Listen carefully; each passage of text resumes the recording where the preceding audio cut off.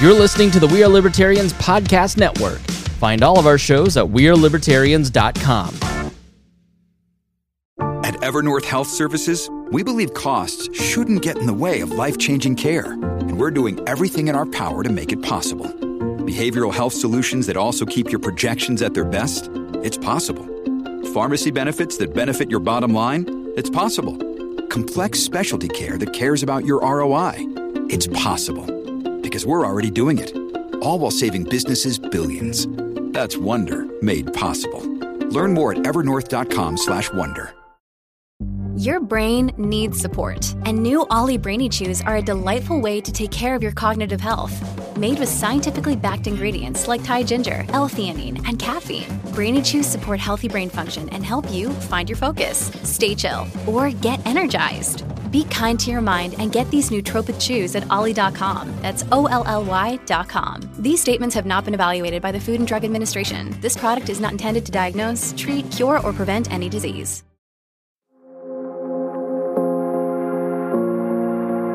For those of you listeners who know my background a bit, you might remember the stories of my first few jobs after college. From being a mall cop to selling makeup door to door, I realized that I had skills that were being underutilized and that these minimum wage jobs couldn't support me or last forever. I spent years going through YouTube, reading books, listening to podcasts, and taking enough online courses to reinvent myself as a professional copywriter and digital marketer. Years later, thanks to my side hustles and drive, I've worked with national news outlets, multi-million-dollar tech startups, nonprofits, and celebrities to build their brands and drive sales. None of this could have happened if I didn't develop in-demand skills. I had to do this alone, but you don't have to. You have Hustlers University 2.0. Hustlers University 2.0 is a community where you can learn real skills to earn money online today, starting with side hustles you can use to elevate your game. I'm not just an advocate for Hustlers University, I'm also a student. Every professor is verified to be making $10K to $500K monthly in their selected field. You get full resources, lesson plans, and an active community of thousands of other Hustlers University students working on skills such as stock analysis, cryptocurrencies, e-commerce, copywriting, which was my favorite course, one I actually went ahead and took last month. And as a copywriter of 7 years, I even took a ton out of that, including some of the resources I was able to take over to my day job. You also learn freelancing, financial planning, affiliate marketing, business management, and so much more. If you're tired of depending on a boss who hates you to deliver your paycheck, or have learned since the lockdowns that controlling the source of your income is vital to your individual freedom, sign up for Hustlers University 2.0 today using the link in the show notes. I'll see you there.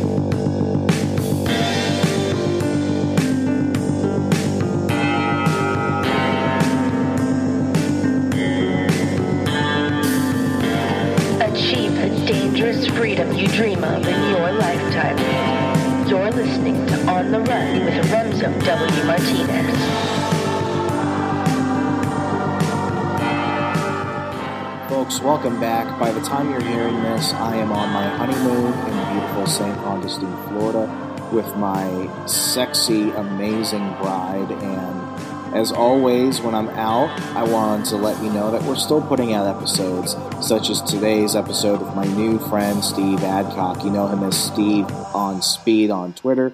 He became a millionaire before he was 30, and he teaches people how to become financially free. He's been featured on Market Watch, Forbes, Business Insider, CNBC, and Vice. An incredibly insightful guy. He's giving a lot of information on how people can leverage their skills and understand their own market value so that way they can go ahead and lead fulfilling careers where they're happy and they're able to impact the lives of themselves, their families, and others. Ironically, and I will announce this later in the next couple weeks, I have actually accepted a brand new position at a new company, doing something that I did not think I would be able to do career-wise before I hit 30. It's a remarkable opportunity doing something I've always wanted to do. It's an amazing opportunity that I was blessed to receive. And ironically, it has to do a little bit with today's episode. But what's crazy is I accepted this new job an hour after recording with Steve. So I'll give you a little bit of a hint there. Everything we talk about in today's episode about how to assess your market value and, leave an environment where you're not really happy and go somewhere where you're making the money you want, doing the things you want to do. All that kind of tied into what was going on with me at the time. And I know it happens with quite a few of you, especially a few of my coaching clients who are trying to find that next career opportunity. So sit back, relax. You're going to want to take a lot of notes in this episode, and I hope you enjoy it. Stephen, I'm really happy to have you on. As I was telling you before the show, we've been trying to schedule this for a while. I've been following your Twitter advice for about 4 or 5 months now, and I find it incredibly insightful. And the reason why I wanted to go ahead and bring you on today and talk about this is, the topic of today's episode is basically, when do you move and when do you stay loyal to a company? I think right now, especially for a lot of people in the marketplace, especially among those who have taken part in the Great Resignation the last year and a half, a lot of people are looking at opportunities, but they're also looking at a lot of challenges. The tweet basically was like, listen, you could stay at the same company for multiple years and you can get maybe a 2 to 3% raise annually minimum if you're still doing a good job, or you can really understand how to leverage your skills, where you stand amongst your competitors and your peers in the marketplace, and you can move around and you can 10x that in a couple of years if you just know what your worth is and how you can provide value to people. So I'm curious, like, where is the line between staying where you're at and sticking with the security and jumping around? Because I'm 27. I was told you jump around a lot. Employers are going to look down on you, but I'm part of a generation of people where it's like, at least for me, I've jumped around jobs every 1 to 2 years just based off how things have gotten. The lockdown spurred that. So let's just go ahead and start from there. Where's that boundary? Yeah, it's tough to say because it really depends on you and your industry, and also just the job, your job sector and what things are looking like right now. I mean, it's never been a better environment to start looking around at some of your other options. I think there's a fine line here, though. In my case, I worked 15 years in information technology before I quit. And I moved around every 3 to 4 years. And every single time I moved, I got like a 15 to 20% raise. That's on top of just the regular cost of living raises that I would get. And that really, really helped to continually boost my salary. I got to expand my network because I was now working with new people and new software packages, no new processes. Everything was new. And I got exposure to all of these things that just made me a more valuable employee, a more valuable person. So I think the benefits to moving companies relatively often is not just money, even though that is a big one, but it's also expanding your network, expanding your experience, expanding your skills. And that makes you way, way more valuable in the future. One of the primary critiques I hear of this strategy is, well, if you have 20 different jobs on your resume and you apply to some new job, they're going to take a look at you and go, well, this guy's probably going to bail. I'm not going to hire him. And I think there is some validity to that, but there is not any like hard and fast rules. Like you can't move more than once a year or twice a year or whatever. You really have to get a feel for this, I think, yourself, and just try some things and see what works for you.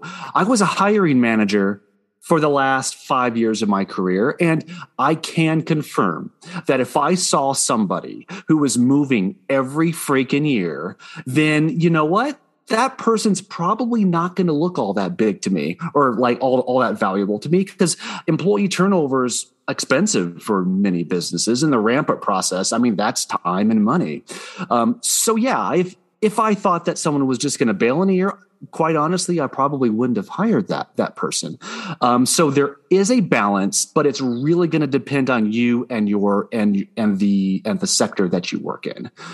For me in IT, I found 3 to 4 years was like that perfect middle ground. It sounds like for you, you might think that moving around could be a little bit more accepted in your industry, which is perfectly fine. I mean, there's nothing wrong with that. I'm in digital marketing, and when I say that broadly, I mean it basically for a lot of people it brings in social media, email marketing, pay-per-click ads, and that type of stuff. So it's an industry where a lot of responsibility has been consolidated into a few people who take on a big role like that. And depending on, where you're at, I had my start in media, there's a ceiling to that capability. I mean, there's a ceiling for how much you go with that. And I also was in the nonprofit sector, and there's a ceiling for your potential in the nonprofit sector. So it becomes a situation where, at least for me, and I'm glad you brought up the networking component, I realized that, I could continue to get those small raises annually, or I could move. And it wasn't always the easiest decision. It was basically, am I going to do the things and accomplish the things that I need to do to advance as a professional?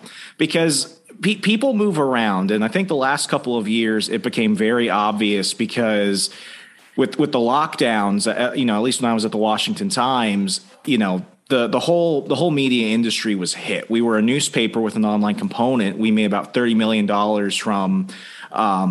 from just the classified ads alone. We're not even counting website traffic. We're not even counting, that's subscriptions. Yeah. And I mean, take into account, it's also in the Virginia, DC Beltway area. So, I mean, we were very lucky with that. So then when that, kind of collapsed in 2020, it became, more like, okay, we need to go ahead and double down the digital. Well, you can only get so far with that in a career and in an environment where when they're also cutting your salary as they did, you really have to question, is this worth it? I think that's, one of the big details, because a lot of businesses, regardless of industry, they understand the need for a digital marketer. They kind of understand what digital really is, but it still is a relatively young industry. When I was starting by doing, managing Facebook accounts and stuff in 2015, 2016, that was still something that a lot of businesses were like, are we going to pay somebody to manage our account? Are we going to pay somebody to run our ads? I can do it. I have a Facebook. So it's weird because it's this culmination of events that impact the major economy. The fact that it's still kind of a, one role within a larger disruptive tech sector, and businesses just don't always know what to give these people. I've always seen it as, if I can go somewhere else and do something big and it can help me expand those opportunities, take full advantage of it. But, it gets to a point where they're just like, you've done the most you can do. We give you a good salary. Why should we give you more? Yeah, there is a ceiling with a lot of companies, and a lot of people hit it quicker than they think. And that's a very strange thing to think about. It's a strange concept. But I mean, with bigger companies, I think you have a little bit more flexibility because you can move around within the company, like different divisions or whatever, but stay in the same company. And oftentimes that's pretty easy to do. And it's almost like switching jobs, even though the company that you work for is the same, the people that you're working for is different. Your projects are different. Everything is different, even though it's the same company. But how much do you think workplace culture has to do with it, though? Because there were several surveys put out by Ken Coleman from the Dave Ramsey Network, where people want to work remote now. People maybe want to work hybrid. Maybe they want to be contractors. I mean, we're starting to have a lot of uncomfortable conversations about how the workplace actually figures into not only our professional life, but how we feel about where we're working personally. Yeah, if there's anything good that came out of the pandemic, I know this is strange to say, but if there was anything good, it was challenging the way that we do business on a day-to-day basis, just forcing people to come into an office just to justify the cost of the real estate. It really seemed like it was getting to that point. And like leaving for a better, even whether it's work-life balance or more work flexibility to work from home. I worked from home as well. I could not fathom working in an office again after working from home. It's not going to work for everybody because you might have distractions at home with spouse and kids or whatever. But for me, it was a beautiful way to get work done. And quite frankly, I was way more productive when I was in my element at home, not in a cubicle, not in some drab office with coworkers coming by, asking you questions about an email they just sent 20 seconds ago. You know how it goes. I think there's a lot of value to that. And those jobs are continuing to increase in numbers, but quite frankly, we're just not there yet. But I really do like the trend that we're seeing. I mean, Twitter is a good example of basically you could always work from home, every single employee. And a lot of other companies are doing that to some degree. They're really starting to open the doors, figuratively and literally to remote work options. And if switching companies is if that's what you have to do to find a really good balance with the hours that you work and the environment that you work in, I think that's all the more reason to go ahead and do that. Everybody wants a work from home job, though, or at least a lot of people do. So those jobs can be competitive. But in my opinion, that's all the more reason to switch companies a little bit more often than you might be comfortable with, because you really start to expand your skills and your worth increases exponentially. And that is going to set you up to apply for these jobs with more flexibility, because their standards tend to be a little bit higher because you have that more flexible work option. So let's kind of break it down for people who are in a position where they've been at the same company for, let's say, 2 years. They like it, but they're kind of getting in this mundane process where it's starting to feel routine, and that they're looking around and they're like, I could get more elsewhere. At what point do you think a person should really consider, getting back in the job market and job hopping? And what are some of the questions that, you as a hiring manager would ask that person if you see that this person has a history of doing that, like let's say, 3-4 times within the past decade? Yeah, I don't think there's anything wrong with 3 times in the last decade. But again, like I said before, it's really going to depend on you and your sector. But in terms of when to start looking around, I think it's healthy to always keep at least your eye on what's available out there, because you just never know what's going to happen. Yeah, you probably don't want to leave your job 6 months after taking it because something better came down the line. But quite frankly, if you do that once, is it going to end your career? Probably not.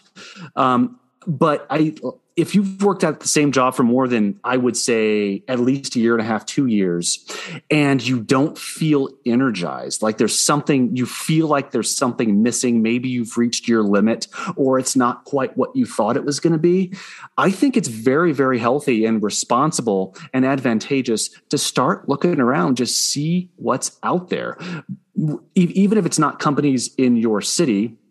If they're remote companies, that's the easiest way to go, I guess, if you wanted to work for somebody else. But you could always consider moving too. But I think that feeling really comes organically.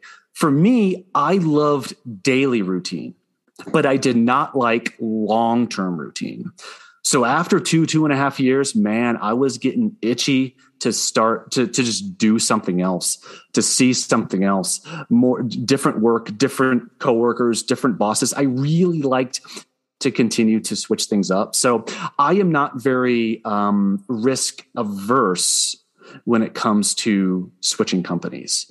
But to a lot of people, that's really scary, because you might have a good job and it pays well, and just moving on to something else. It might be better, but you're comfortable where you are, and maybe you like that comfort. And there's nothing necessarily wrong with that. But if you look a little bit further into your career, that time horizon, those goals that you're setting for yourself, 2 years, 5 years, 10 years down the line, really be honest with yourself. Mesh those goals, match them up with your current employer. If you don't think that you're going to get there, I think you really do have to start looking now. And just because you're looking doesn't mean you have to move next week or next month or even next year.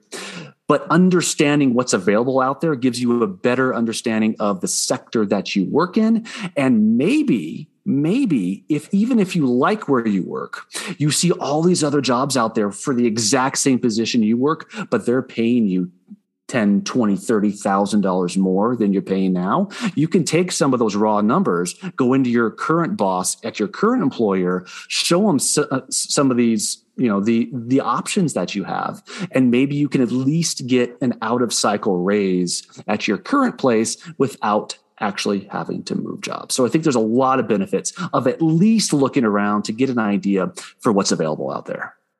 Yeah, I mean, I've primarily been in the tech space as well as the nonprofit sector. And I'd say a majority of my listeners are in either, they're either at a tech startup somewhere or they're working for like an advocacy group nonprofit. And the one thing I see a lot about those individuals is they usually kind of fit into the same type of stereotype. They're college educated. They were probably making $60K out of college, assuming they went into a digital marketing, digital advertising role. And they jumped into these tech startups or nonprofit, one, because of the prestige that goes with a nonprofit advocacy group. People like to be associated with a brand that looks like it's kinder, what have you. Right. And in the tech startup space, people have just, especially millennials, they've grown up thinking, oh, if I can get something that's based out of Texas or California or New York, it's just going to be the next big money maker and I'll be a millionaire overnight. While there are some stories like that, the one thing that I like to warn a lot of young people who are especially leaving undergrad now and trying to seek those jobs is that the turnover rates are incredibly high. In the tech space, you're dealing with just rapid decision making, and usually it's within a very small company of maybe 5 to 10 people. HR doesn't exist. None of those things are really there because it's just the culture of it. And same goes for nonprofits. You usually have a lot of people that do a lot of work to get things built up, and then they get burned out, and then they see colleagues in the private sector excelling, salary wise and career wise at a much more rapid pace, and they're just looking around thinking, okay, like how long do I do this until I can go ahead and start making some real money? And that's where I've been. We were talking, offline, and I recently left my nonprofit job because I really started to evaluate those things. What are things I'm concerned about? What are the situations that have led to this decision? Do I see myself being here in a year doing the exact same thing, or am I doing less or more? And after I asked those questions, that was when I began looking at other jobs. And I realized that if I went and worked for some other private sector company, I could be making 5 to 15 grand more, doing less work. Instead of doing the job of 5 people in one role, I could just get paid to do more of one specific thing. And it got to the point where it's like, how long do I kind of stick with that before it's like, okay, like, am I just loyal to these people because I like them? Or do I just want to stay here because I just feel comfortable here? Yeah. Company loyalty is I hesitate to use the word toxic, but it really is close to that. I mean, if things go downhill for the company, it really doesn't matter how loyal you have been to them. They're going to do what's in their best interest. If they have to start cutting some of their staff, they're going to do it, and you might be on that chopping block. And I mean, the other side of the coin really applies here. You have to do, as the employee, have to do what's in your best interest as well. I like to say, I work for money. If you want loyalty, get a dog. It's just that simple, or hire a dog. I am in this first and foremost to earn an income and build wealth, because that's going to be what's in my best interest and the best interest of my family, to achieve financial freedom and financial independence as quickly as I possibly can. I am not in this to be loyal to a company. Now, that probably sounds a little bit, I don't know, maybe like I have a bad attitude or something. And you can take this too far. I mean, if you're just in it for the money, you probably will, like you were talking about before, burn yourself out at some of these companies, especially if you're like the financial industry. Boy, they just want blood. You are really going to work 12, 15 hours a day. Sounds sometimes. Like a great time. I know, right? You get paid well, but I mean, how much is your time worth? How much is your life worth? In IT, for me, boy, you get paid well, but it drained the life out of me. I always did the best job I possibly could, but I was never loyal. I went to the company that was going to provide the best benefits to me and my family, because that should always be your number one priority. I feel good hearing that, because that kind of justifies a lot of thoughts that have been going through my head in the situation. When I left the Washington Times, and I've been public about it, and I still like them as a company, but I mean, I wanted to stay. And I said this during my exit interview. It's like, I wanted to stay. The problem is you cut everyone's salary 10%. You said it was going to be for a couple months, and 6 months later, here we're at, and I'm doing more work. It has to get to the point where it's like, my life is not better because I'm working here.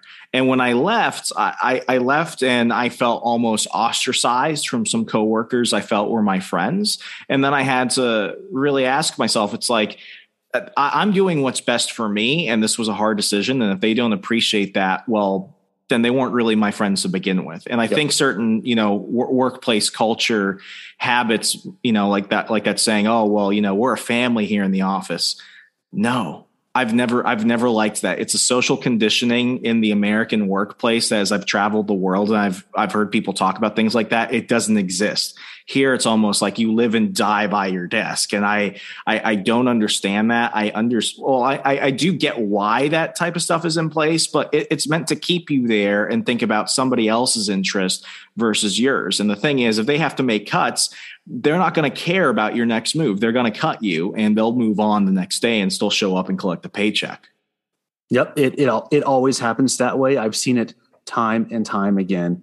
I mean, company loyalty can only go so far. Always, regardless of who you work for, always do the best job you possibly can. Try to help the company. I mean, that's just proper work ethic, at least in my opinion. Just do the best you can. But quite frankly, you owe no loyalty to that company. And whenever I hear stories like what you had said at the Washington Times, where they cut the staff salaries by 10%, part of me thinks that some companies do that just to see who falls out. Like, they want to get rid of some staff, but they don't, quite frankly, they don't want to go through the process of and the liability of firing people. They'll just make it a little bit less fun to work there, and people will just naturally leave on their own. That problem just kind of takes care of itself. So especially if you think about it that way, and I think there's a lot of truth to that, whenever something doesn't make sense to you, especially if your current employer starts reducing your benefits or reducing your salary, I mean, that's a glaring, like a siren. That is absolutely the time where you really have to survey whether working for that particular company is in your best interest. Sometimes it will be, but quite frankly, a lot of times that answer is going to be no. It's going to be no. And it comes down to, like, where is that boundary? And I mean, going back a few steps earlier to the discussion regarding, like, when should you leave? Is leaving too often an issue? One thing that I had to work with an accountability coach on was, as I was kind of doing this, I switched jobs 3 times in 3 years. One was because of the salary cut. The other one was because of a massive leadership change. And the third one was just because I was in an environment where it's like, this is not going to work. I'm seeing a lot of office red flags. So as I was kind of going through my resume, as I was getting my LinkedIn and everything else set up, the big thing that he wanted me to try and focus on was like, listen, they're going to notice this, and they're going to ask you why, and you have to be honest about it. But the big thing that you can do to aid yourself in arguing the case for you is to talk about the value you brought in the time you were there. What were some things that exist now that did not exist when you were there? What are accomplishments that they made that were thanks to you that they weren't able to go ahead and boast about prior to you? If you can go ahead and provide actual case studies of real value and impacts you made at these organizations, they're more likely going to want to take a chance on you than if you just kind of coasted by and you left because it was inconvenient. And I think a lot of people look at that and they're thinking, well, maybe I haven't. And maybe you haven't, but you have to at least ask that question, because if you haven't, then that's going to be a very uncomfortable question when that employer is like, are you just going to come here and coast and then leave and coast there?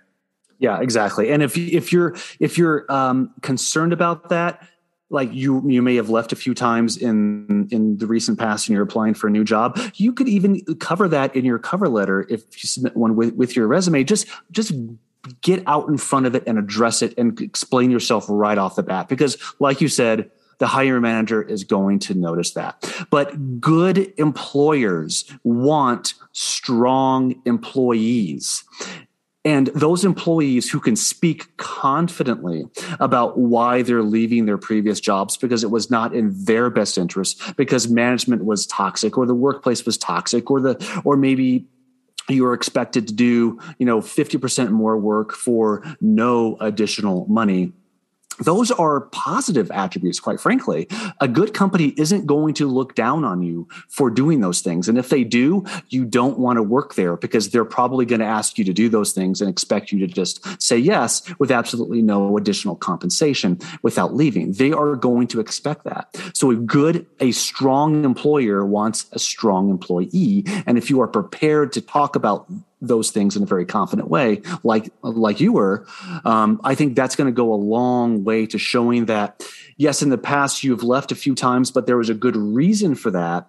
And what's in your best interest. You are a strong, confident person. That's going to show in the work that you do and how you interact with your coworkers in a positive way in the office. And that's always a great thing. So let's go ahead and get ready to wrap things up. I want to go ahead and bring probably the giant, awkward elephant in the room. It's discussing salary. I actually filled out a job application the other day. I've filled out many over the years, and I have not seen one like this where they actually wanted my previous work history, but they asked me what my starting and final salary was. And one that I felt a little bit weird because I'm like, oh, now I have to be really honest because what if they find out? So and I don't want to lie. I know somebody who's in the construction world, and he actually asks for pay stubs after you tell him what you made. And if he caught you lying, he'd be like, well, why'd you start this off by lying to me? I was going to give you more money, but why'd you lie about it? And I find that to be the case. I know some individuals who hopscotch between jobs, and it was purely because of the salary increases. They're smart, talented individuals, but that became something that was very apparent near his last job where he didn't quite negotiate where he wanted because they kind of caught him there. And he was like, well, I'd rather work here than keep looking. As people are looking for those opportunities, when is the time to make that jump in the negotiation? That's not just a few $1,000 difference, but maybe a $5,000-$10,000 increase over what you were getting previously, assuming that you're doing something similar to the same role, but with another company. Yeah, I always err on the side of being honest. I have heard stories where people will just artificially inflate their previous salary and then ask for more than that just to get more money. But as you said, there's always going to be the risk of them finding out, like they call the HR department in the other company and they find out. And you don't want to start that way. You don't want to start off in a lie. I would just be honest with if they ask you your previous salary, I would be honest with that, but I would also be honest and confident with the salary that you want here. Because I think during the negotiation, and quite frankly, when you first get offered a job, that is the perfect opportunity to get more money. Do not fall into the trap, and too many people do this. Do not fall into the trap of just accepting what they offer you, thinking that you'll be able to negotiate more raises in the future, these out-of-cycle raises, because that's way more difficult than you would probably think. So when you first get hired, that is the single best opportunity to ask for more money. But I think if you are confident with your number, even if it's $20,000 more than you were making before, you can say, yeah, I was only making $80,000 in my last job and I want $100,000 here. But that's because I was doing almost the exact same thing in my previous job and I was not being paid fairly. I was not being compensated for the work that I was doing. I was doing a $100,000 a year job at an $80,000 a year salary. So coming here, I want a $100,000 salary for a $100,000 job. I think it can be very, very easy and straightforward to argue for these things, especially if you prove to your future employer that you were doing the job of somebody making that money anyway, but you just weren't making that money. And that is part of the reason why you're looking for another job opportunity. I think most good employers are going to respect that, because when an employer underpays their employees, they're not going to do a very good job. They're not going to be very happy with their job. They're going to come into the office mopey, and that just infects the entire office. And that's not what good employers want. They want employees that are happy, that are paid well, that are doing well, and that in turn is going to make everybody else around them smile more and do a better job.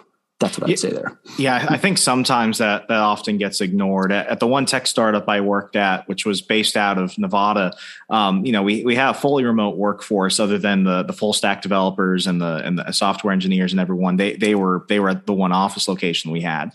So as we were trying to hire people, in all 50 states, and I was looking at resumes, at one point I was basically told, listen, you have the salary range for like an executive assistant for this position in this one department is between 40 and 70K, assuming. I'm just throwing those numbers out.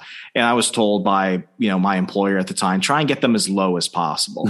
And I mean, this person was a smart guy. He wasn't trying to intentionally lowball people. He just thought if we can get it as cheap as possible, do it. And I mean, that's one thing about the tech startup space. You have a lot of people who are really good at one thing who suddenly become a CEO, and now they have to make CEO level decisions. And the one thing I told him was, okay, for this, especially if the scale of which we're growing and the amount of liabilities that are going to come with all of that, do you want someone who's only giving you $40,000 work right now? Bingo. And He was like, what do you mean by that? And I'm like, well, what's the difference between 40,000 and 70,000 for this role? How much enthusiasm do you want them to have? And how much risk and responsibility do you want them to take in that? So eventually the person we did hire was probably in the middle salary range for that, probably around 57, 60 or so. But, he felt way more confident, and that person did a lot more work. I'm not going to say that they would have slacked if we had gotten them for 40, but, that does make a difference, and they feel more like they have to prove their worth in that case. And when you can give an employee a chance like that, especially starting out for that starting salary, it's only going to pay off dividends in the long run. Yep. It's the difference between being cheap and being frugal. Being frugal means you watch your pennies and you pay for quality items, but you may not pay for the top of the line. But cheap means you go bottom basement and then you rebuy because those things don't last as long. And you end up spending more money in the long term. So those managers who say, try to get this person down as far as you can in terms of salary, quite frankly, that's very, very short-sighted, because you might find somebody, a rock star, right, that maybe does $65,000 a year work at a $40,000 a year salary. Great. That's $25,000 that you don't have to spend. But guess what? That might work for a month or 2 or 3 or maybe even 6 months.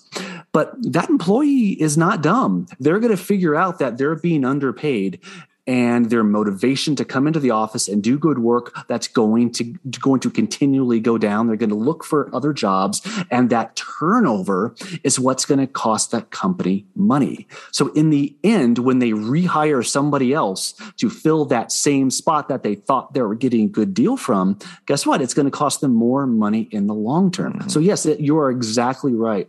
If you pay a little bit more to make sure that your employees are happy and motivated and determined when they come into work, in the long run, that's going to save you a lot of money, because you're going to have less turnover and your employees are, quite frankly, just going to do better work. Stephen, I bet I have 1,000 more questions. We'll have to have you back on again. I found this incredibly insightful. Before we wrap up, any final thoughts for people thinking, I'm in a maybe okay position now, but I think I can take that next step in, transitioning to another company or negotiating to basically remind people of my own value that I'm actually providing? I'm a big believer in getting out of your comfort zone. And even if you're on the fence, just start looking, figure out what's out there, and maybe go on a couple interviews. That doesn't mean you have to take a job if somebody offers you one, but at the very least, you're getting practice interviewing. You're really getting a good idea of what's available out there, what companies are looking for, so you can shore up some of the skills that you may not be good at. I mean, all those things really go into play with making yourself a more valuable employee in the future. So if you're on the fence, or even if you're happy with where you are, you cannot possibly fathom moving somewhere else, I would still really encourage you, just take a few minutes at the end of the day and just go on some job boards and just see what's out there. You might be surprised at somebody who's working your exact salary from home and they're making 15-20% more than you are.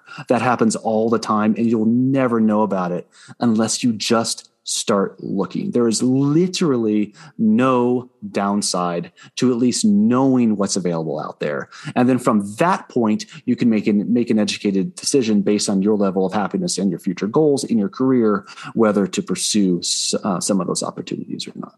Sir, greatly appreciate your time. If people want to follow you online and see everything you've got going on, how could they do so?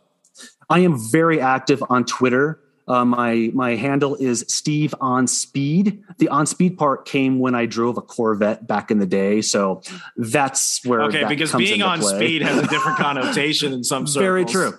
Very true. No judgment. I'm just saying. I really should have changed that early on. I really, really should have changed that, but now it's too late. But yeah, Steve on Speed on Twitter. SteveAdcock.us is my website. Those are the two areas that you can find me and follow me on. But thanks for having me on. I really, really appreciate the opportunity. Absolutely. It was a pleasure speaking to you, folks. I'll go ahead and make it easy for you. I'll go ahead and include the links to his Twitter and his website in the show notes. That way you can go ahead and jump over right after the show. As always, please go ahead and do me a quick favor. It costs you nothing, but it means everything to me. A 5-star rating and review on Google Play, Spotify, Apple Podcasts, wherever you're listening to the show. On Al Gore's Amazing Internet, please just go ahead and leave that 5-star rating and review. It lets people know that you're enjoying this conversation, you're getting value from it, and hopefully you can provide a little bit of value back. I'm Remso W. Martinez. As always, be safe, be good. Good night.